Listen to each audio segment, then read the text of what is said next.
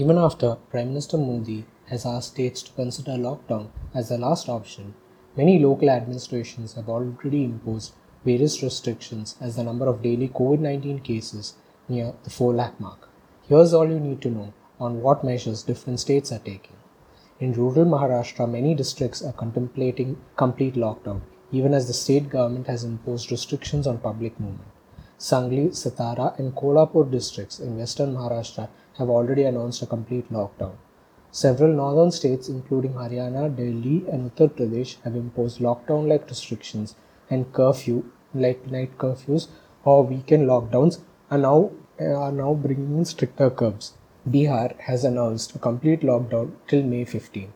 Punjab Chief Minister Amrinder Singh said that if the situation does not improve, he would be forced to consider a total lockdown. Tamil Nadu and Karnataka have brought in new restrictions aimed at curbing people's movement till the middle of May. What do doctors about the lockdown? According to Snehalata Pawar, who is involved in the diagnosis of COVID-19 patients at a hospital in Baramati in Pune district, said lockdown is a must at least for now. A large number of cases coming in are from the 16 to 25 age group.